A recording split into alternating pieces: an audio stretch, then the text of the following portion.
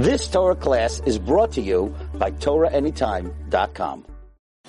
Anyway, we were just discussing cruelty to animals and whether that's really what's going on. We happen to know today with modern technology, because now we can put electrodes on animals' brains and see how much pain they receive when they're in pain.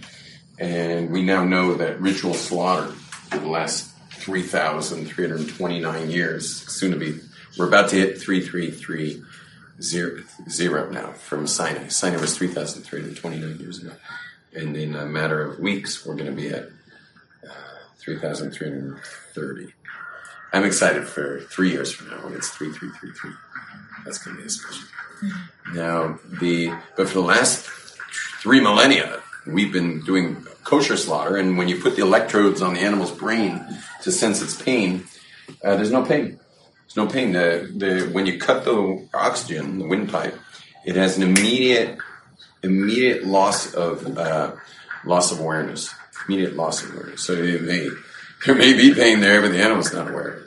So you see, there's sensitivity, but that's not necessarily why God did it. Why we have that commandment. It might be. I would guess it probably is that God didn't want that animal to have pain, but not necessarily. It could be just that's what God wants us to do with the animals. It's important that we understand in general with commandments that stop getting so involved in reasons. Why? Meaning trying to figure out what God had in mind. Some commandments just do it, one of the things is mixing wool and linen. I'm wearing a wool sweater. And it's real important that the threads here are not made of linen. Because otherwise it's wool and linen mixture on the buttons. And so we generally check our garments to make sure that there's no wool linen mixtures. But it's one of the Torah commandments. Why? We don't know. We do know, but it has to do with witchcraft and stuff. Witchcraft's very involved in mixing things. The physical world, everything in the physical world has a spiritual counterpart in a parallel realm that's vivifying this physical thing. So your table, for example, is being vivified in a realm, in a world that's called Yetzirah. In the world of Yetzirah, your table's is being given life. And now we can't mix this table with something else to do witchcraft. But what a person who understands witchcraft can do is go up to that parallel realm and mix it up there to affect matter down here. Understand? They can go to where matter comes from. They can go mix things up. For us, that's forbidden. And one of those mixtures is wool and linen. That's why it's part of witchcraft. Why we're not allowed to have it. And but interestingly, what is forbidden is permitted at the temple. In the temple, in the Kohanic vestments, that mixture is permitted by the Kohanim in some of their garments. And I think it's also permitted even for regular Jews. If someone has a talit, they're allowed to have a linen tallis with woolen tzitzis. But I think they're only allowed to do that if they have techeles. And also during the day. Right, they have to have techeles for that? It has to be during the day. Once nightfall, you have to take it off. Because it's a mixture. Because it's not a mitzvah during the night, so it's a whole Beit Shammai. You're allowed to do it. If you're allowed to wear shatnez. But at night, then you can't wear the tzitzis. Right, so they said better not to try. Okay. I have a different question that I'm interested in. This is going to sound totally off the wall, so I apologize in advance. But can I just get a showing of hands? Don't worry, we're not going to video this. Can I just get a showing of hands? How many people believe in extraterrestrial life, aliens? That there's beings, other planets out in the galaxy. You mean like any kind of life? Like any, yes. Intelligent life outside Earth. So you believe in that? You believe in that? Anyone else? Has anyone seen documentaries on it? Anyone know anything about it? Seen documentaries on it? You've seen documentaries on it? Yeah. You don't want to discuss. What? Like there's a page in the book about it. A book about it, but a non-fiction. Yeah. So my question is this: what does Torah say about this?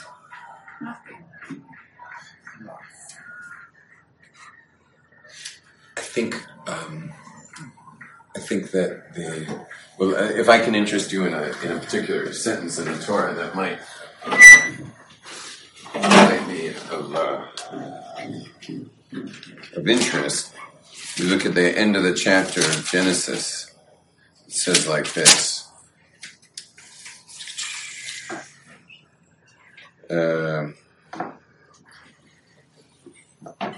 It says, now here it won't translate it, but it says the Nephilim. Nephilim is from the word fallen ones. Nephilim. The Nephilim were on the earth in those days. Nephilim are some kind of things that have fallen. The Nephilim were on the earth. Hey, what's up? Welcome to my seminary. Would you like to sit by the camera in case I need camera work, ladies? Come.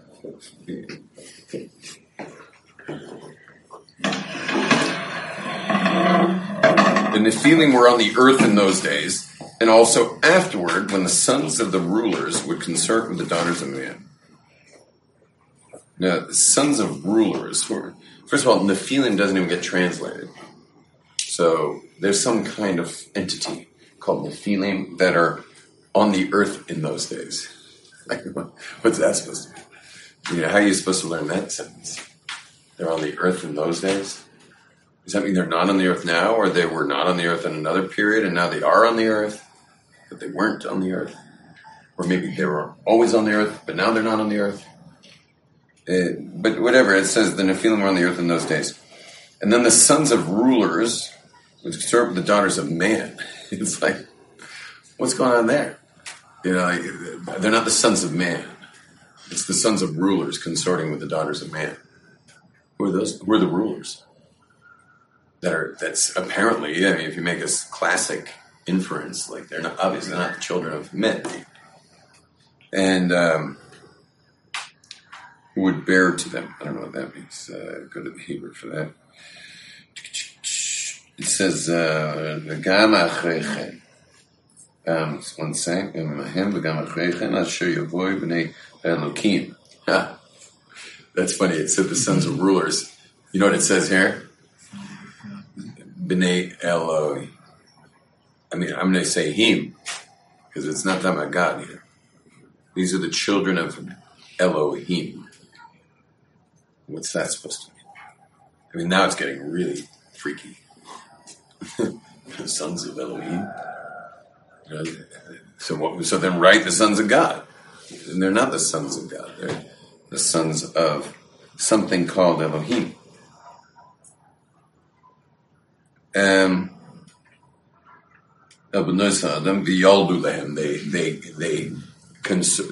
wound up, the women gave birth. The daughters of man gave birth to something. To them, it says.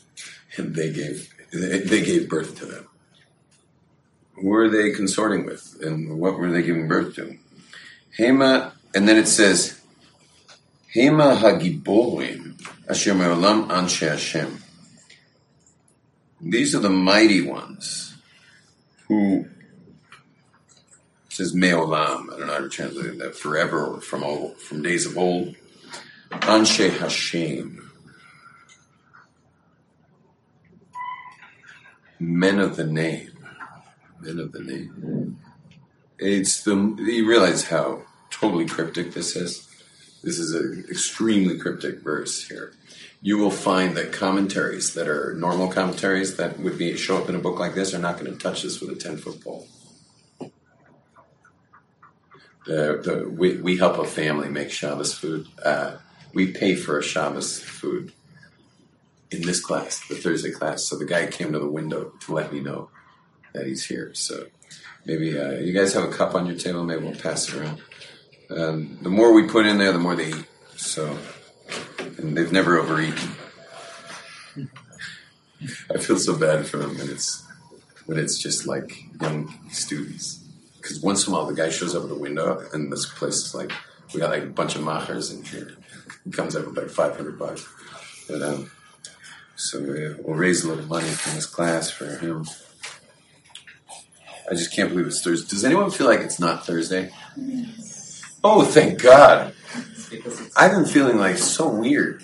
You guys feel like it's Thursday? Can I kiss you? What? Yeah, of course you can. When it comes to money, no one's mocking. I'm embarrassed to say I think I'm the only one with no money. Because we had a double Shabbos, so it should be a double week. Yeah. You could take that head and actually think about it as there were 7 different gods and the wolves of them. They were what? And the wolves of the rulers that time were actually 7, right? The daughters? Of the rulers. Uh-huh. Yeah, I mean, you'd have to really see it inside. And also, you or I are not going to be the ones to figure this out. You know, we're not going to figure this out. Let's just see if Art School decided to play with it here. It does. There's some traditions here that Art School brings. It says like this.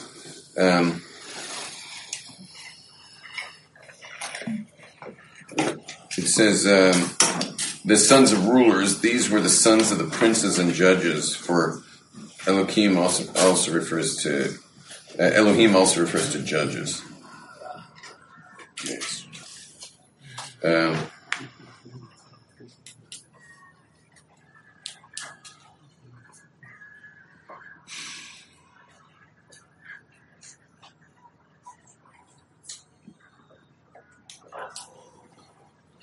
Yeah, it's not handling anything. Oh, Nephilim. Now here it says the Nephilim were giants.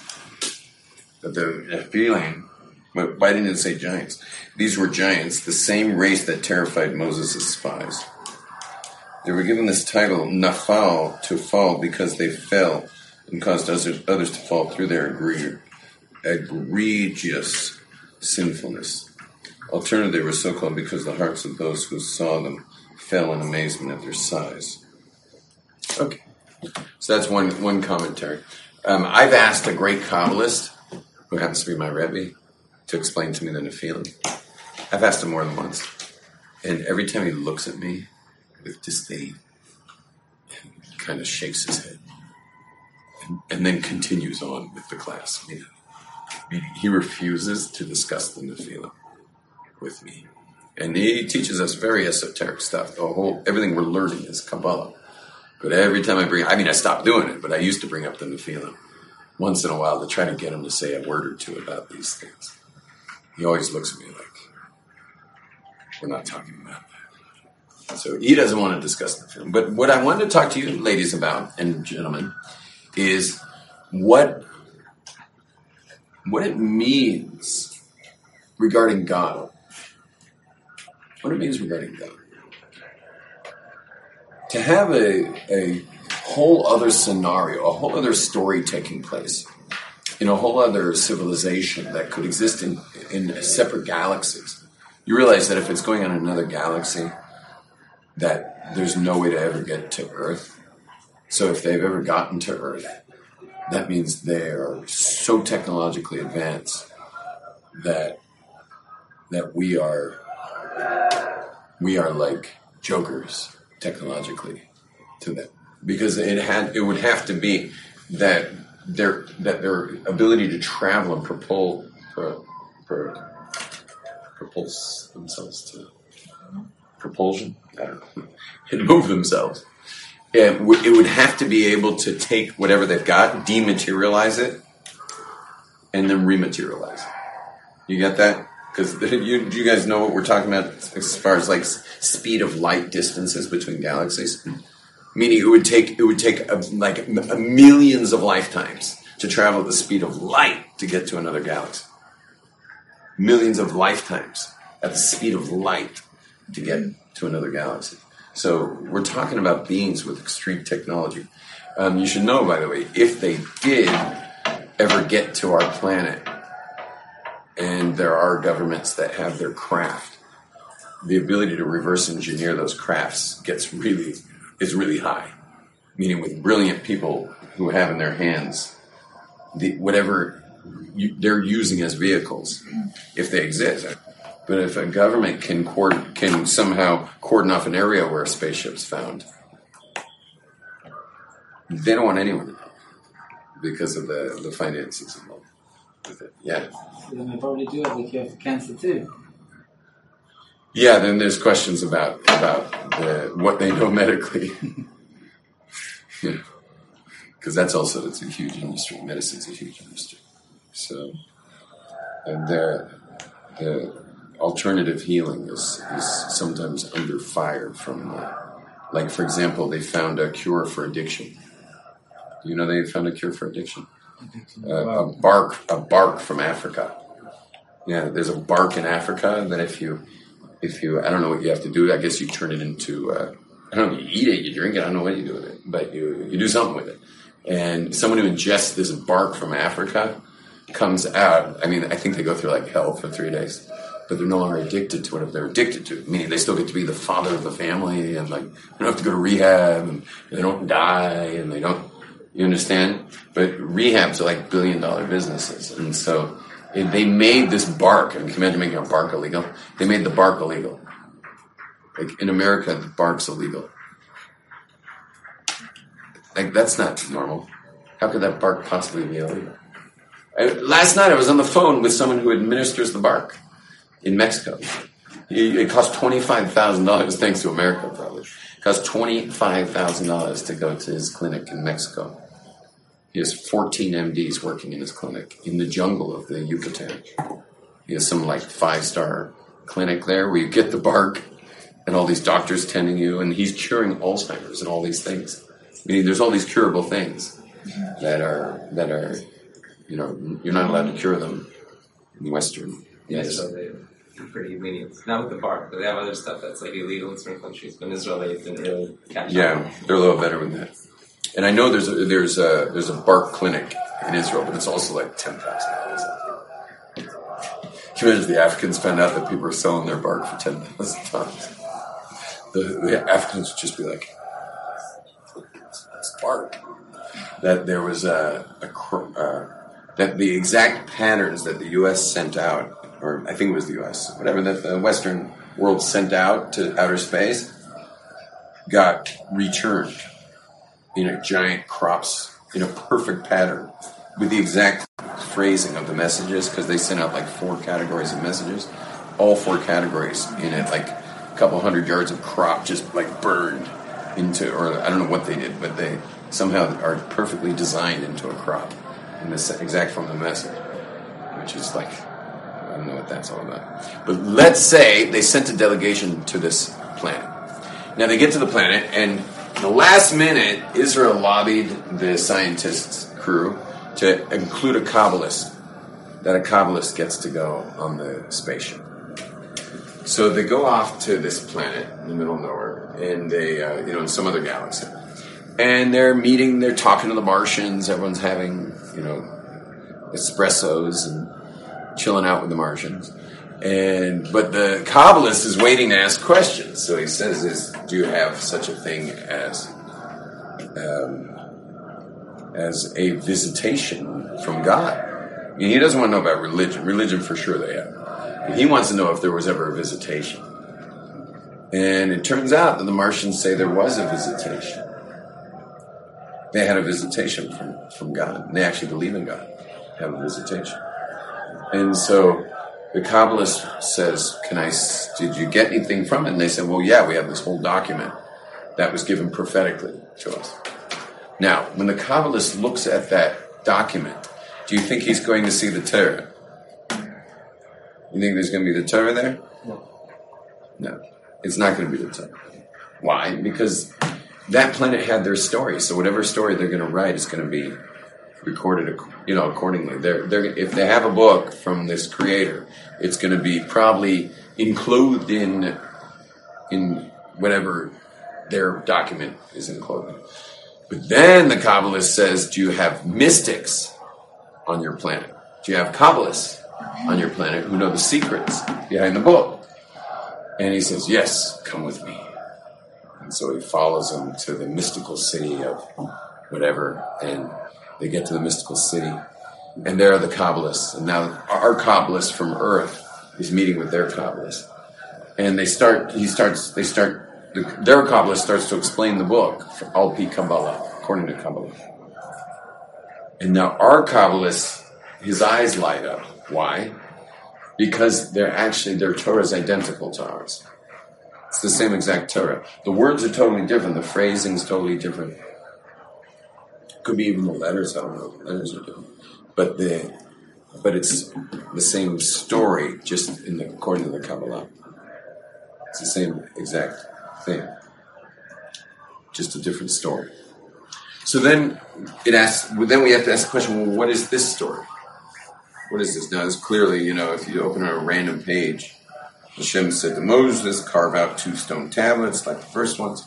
It's stuff that happened during the times of the Jews traveling in the desert of, the Sinai desert and on their way to Israel. That's what's written in our book. Now, this Torah here, when you read these words, is called the Torah HaTachton, the lower Torah. This is called the lower Torah. When you read these words, that's our lower Torah. Now, there's something called a Torah Elyona, which is the upper Torah. This is the Torah Tachtona, and then there's the Torah Elyona. The Torah Elyona is where the actual creation is being projected from. Let me explain it like this. God creates the world via several steps. Step number 1 is desire, meaning, the reason I'm pointing here is because lungs represent desire, so I couldn't help do this. Step number 1 is desire. You'll notice if you really want something, you're like, I really want that thing. Or if you need to scream to someone like a child that a car is coming, you're going to be like, because you're like, it's really important. And also your volume is going to be loud because you're going to push a lot of air through the vocal cords to make sure the kid hears you.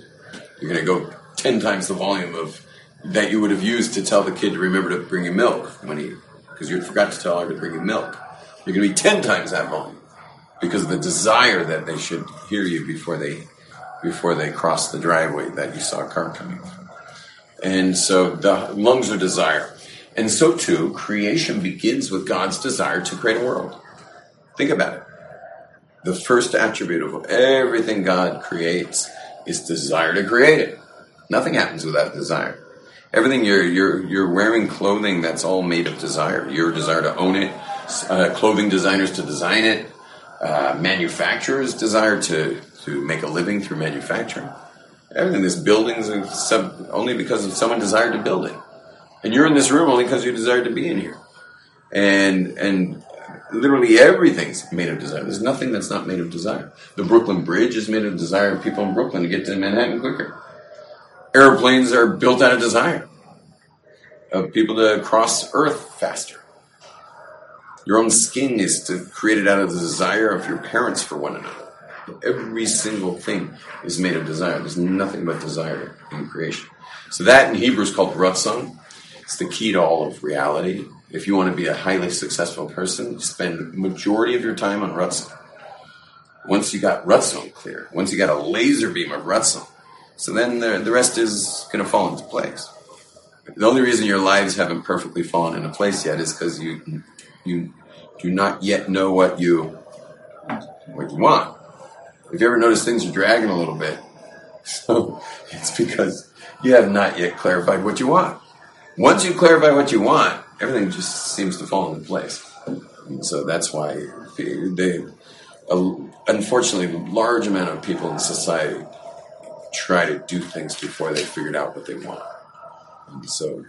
And also I feel so bad about university, that the kids go from high school to university, because how many high school kids, especially in America, or the USA, how many high school kids know what they want when they're 18? I'm talking about secular, Gentile high school. How's the number none? Like, none of them. Once in a while you get this anomaly kid who knows exactly what he wants, but no one knows what they want. And what do? We send them to 4 years and give them a very general education. And by their junior year, we'll make them choose. But how many people choose in their junior year and still have no idea what they want? And there's other people, when they'll be in their senior year, realize what they want, and it's not what they chose. Now, do you think they go back or they stay with their original major? What do you think? The majority of them. They stay. They're like, I'm graduating in 2 semesters. Have in mind somebody. Real hands, not less like that, yeah. And now, keep your hands up if they were happy they did it. It's always 100%. It's always 100%. It doesn't matter how old you are. You can be in your 60s, 70s, and realize what you really want is this, and it's totally different than what you've been doing. You actually can go back and go do a totally new career with 0 regrets. And how about the people who say, at this point, forget about it. And they don't go back. Are they going to be very happy? No. They're not doing what they want. So cut your losses. If you ever discover what you really want, even if it means an extra year in university, meaning you were supposed to be there 4 years and you're going to have to be there 5, because now you know what you want. Do the 5-year thing, or whatever it is. The exception on this is marriage. If you're married for many years and then you discover what you really want and it's not who you're married to, the marriage is a spiritual reality. Marriage is a spiritual thing. That's totally different. So, almost everyone you'll ever meet who got married wakes up like a year or 2 later discovering who they actually married. Like, what? Like, how did that happen? Almost everyone. Almost literally everyone. God has a crazy sense when it comes to marriage. And sets us up with the funniest scenarios. The funniest scenarios ever. Like, my own marriage is kind of silly in this way, in that my wife comes from a sit-down, eat-at-home family, dad, mom, son, daughter, staring at each other every single night, 365 nights a year. And, he retired at 40. My father-in-law retired at 40 and has been home for every dinner, not only after 40, before 40. He was home at every dinner. And who does she marry? She marries, Rocket Man. Rocket Man. I don't remember the rest of Elton John's song, but she marries Rocket Man. So, you can imagine after a couple months of being married to me, she was like, I married Rocket Man? And of course I'm married to what do you call it? Velcro? It's like Velcro and Rocket Man, Mazel Tov. But over the years, it took me a while to realize, and took her a while to realize, but over the years it developed into, because I know a lot of rocket men who are such crash and burn people, that I owe the longevity of my career. I'm now 27 years teaching extremely expansively, internationally, and I'm a musician and charismatic and this totally expansive guy. So that my career lasts as long as it lasts only because of Velcro Woman. Velcro Woman's the one who's kept me totally focused all these years. So but I had no idea. I thought she was Rocket Woman. And she thought I was Velcro Man. After a few months, I realized I'm married to Velcro Woman. She's married to Rocket Man. And so, but it's been amazing, and it is solely responsible for the longevity of how long I've helped people over the last 27 years. It's amazing. Thank God. So when it comes to marriage, there we don't cut our losses. If you look in the mirror one day and say who the hell did I marry? That's not when you say forget about it. Everything else you say forget about it. Everything else you cut your losses. You go for the new thing. Marriage, you're messing with stuff. Marriage is God's his little genetic game he's playing with the next generations and stuff. And he's got all these tikkun we got to go through. And all you'd have to do is see your previous incarnation, and your marriage would make total sense. If you knew who you were in your previous Gilgul, the Gilgul HaKodem, you'd be like, oh, okay, now I get it. And you'd completely accept your fate with who you married.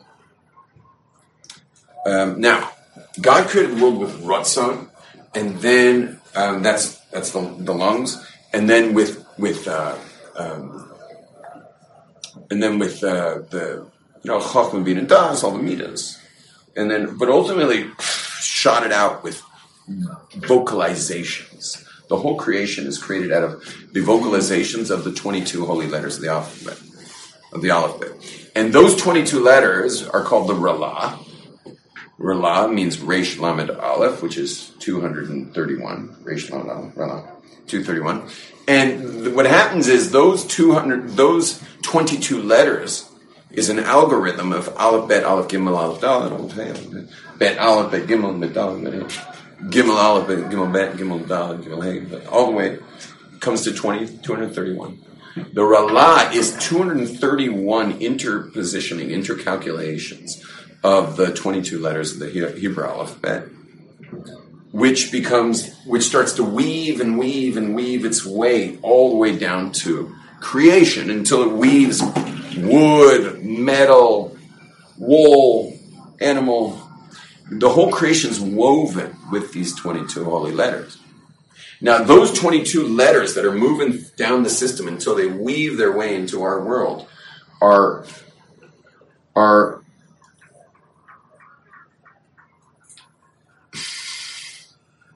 I'm looking at you guys like you're supposed to feed me my word. But none of you are going to feed this word. Those 22, I just kind of lost the word I was going to say. Those 22 letters which are weaving our world are called the Upper Torah. You get that? That's the Upper Torah. It's made of letters, just like our Torah down here is made of letters. That's the Upper Torah. The Upper Torah is the weaving of those letters. Those are creation. That is the creation in the making. Very tentative on the higher levels. Slowly starts to coagulate until it starts to weave into physicality. But it's the Torah. When Kabbalists learn Torah, that's what they're studying. When Kabbalists learn a story about Abraham, they're studying the Upper Torah. The Kabbalists are studying. So often I've been learning with my Rebbe, and we're in like seriously deep Kabbalah stuff on, whatever parsha of the week it is. And let's say, like, for now, we're in Parshas Tazria. We're in Tazria Mitzvah right now. And what will happen is we're so deep into something that I'm like, what in the world does this have to do with this week's parsha? And I have to keep looking at the top of the page to see what parsha we're in, because it doesn't seem to have anything to do with it. Because the Upper Torah is not exactly understood from the Lower Torah. It's hard to understand the Upper Torah from the Lower Torah. But watch this. Everyone, please say the word Torah. Torah. Together one more time. Torah. Torah. Third time. Torah. Okay, good. Now, that's called the Upper Torah. So everyone say the word Torah. Torah. Now, imagine you took your smartphone and can I borrow your smartphone? Now, imagine you took your smartphone and you took a picture of it up there. What would it be a picture of? I'll do it. Click. What's it a picture of? Say Torah. Torah. Okay? And now it's weaving and weaving. It's coming down through the Rala, the 231 gates. Yeah, and I take another click. What do we got? Torah. Everybody say it. Torah. And then another click. It's coming down. Another click. Click. Click. Ready? Because now it's really woven into minerals, plants, vegetables, animal. Okay, everyone smile. Click. What is this? It's Torah. What you realize, and now I'm going to teach you a deep Kabbalistic thing that you probably never thought of before. What you realize is this is the Lower Torah. This is the Lower Torah. This is the Torah. This is just the woven 22 letters that have been coming down the system of Torah. This is the Torah. So for those of you who've been like thinking, I don't know if you're thinking this sometimes, Jordan, like, do I want to be like part of the Torah community, or do I want to be like not in the Torah community, or like how much do I want to have to do with the Torah community? Like, do I want to be in Torah, or do I want to be out of Torah? And I'm sure everyone's had their Yetzirah moments where like, do I really want to be in Torah, or do I want to be out of Torah? Well, according to what we just shared Kabbalistically, is there such thing as being out of Torah? Are two little kids right now running down the street with a ball in the old city in Torah or out of Torah? In Torah. Do they have any cognition of that? Zero. An ant climbing a tree right now in Africa, in Torah or out of Torah? In Torah. Inner city boys playing basketball right now, in Torah or out of Torah? They're completely in Torah. There's no question of, do I want to be in Torah or out of Torah? You've never been out of Torah one split second of your life. So then what's the question that you're really asking? The question you're asking is, do I want to be aligned with being in Torah? Or do I want to be out of, do I want to be connected and aligning myself cognitively with it? Emotionally with it? Or do I want to be spaced out to it? Do I want to be out of it? Even though I'm always in it? That's the question. Do I want to be aligned with it? Or do I want to be unaligned with it? We're always in it. We're always in it. You're not, just because you may know some stuff about God and Torah doesn't make you more connected than those two little kids playing with the ball. In fact, you could even say the two little kids playing with the ball are more connected because they don't have all the mental, distortion, all the mental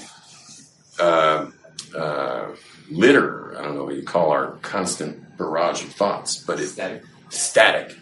That's in the way of the connection. It also can be used for the good of the connection, but it can also get in the way. We've always been in Torah, so then what's this? Now we got to get back to this. The camera. What is this thing? So you want to know what this is? This is for our planet. I'm not saying there's life on another planet. I don't know if there's life on another planet. But I can tell you for sure on our planet that the people kept losing their way.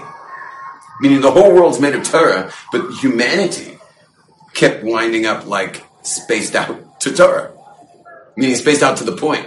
So God said, what do we do? I've tried generation after generation after generation. Meaning we got Adam all the way to Abraham is 20 generations.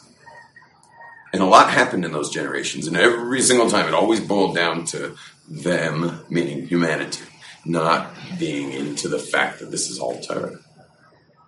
That we're just a creation. We are a holographic projection from the mind of God. And our bodies are just avatars. Desert. If you want to tell a secret to 3 million people, I don't know, any of you guys ever been to the Sinai? Anyone here been to the Sinai? Oh, cool. Me too. Yeah, so you saw the Sinai, right? You could tell a secret to 3 million people down there? And only they're going to hear? Yes. I saw areas of the Sinai. You could put 50 million people there, and no one's going to hear. It is the most incredible desolation of landscape I've ever seen. It's amazing. I mean, you got to see it some copy of the Upper Torah to give us instructions how to get around this place. Gentiles can ignore it. They don't need. Gentiles have 7 basic laws. Keep the 7, go to heaven. In other words, just stay out of harm's way. But the people who got blasted, well, now once you've been blasted, you're going to be in a totally different place when it comes to alignment, and that requires 613 alignments. There's 613 alignments. Stuff to avoid, stuff to do. They're all part of the alignments with having been from the people who got blasted at Sinai. You've just experienced another Torah class brought to you by TorahAnytime.com.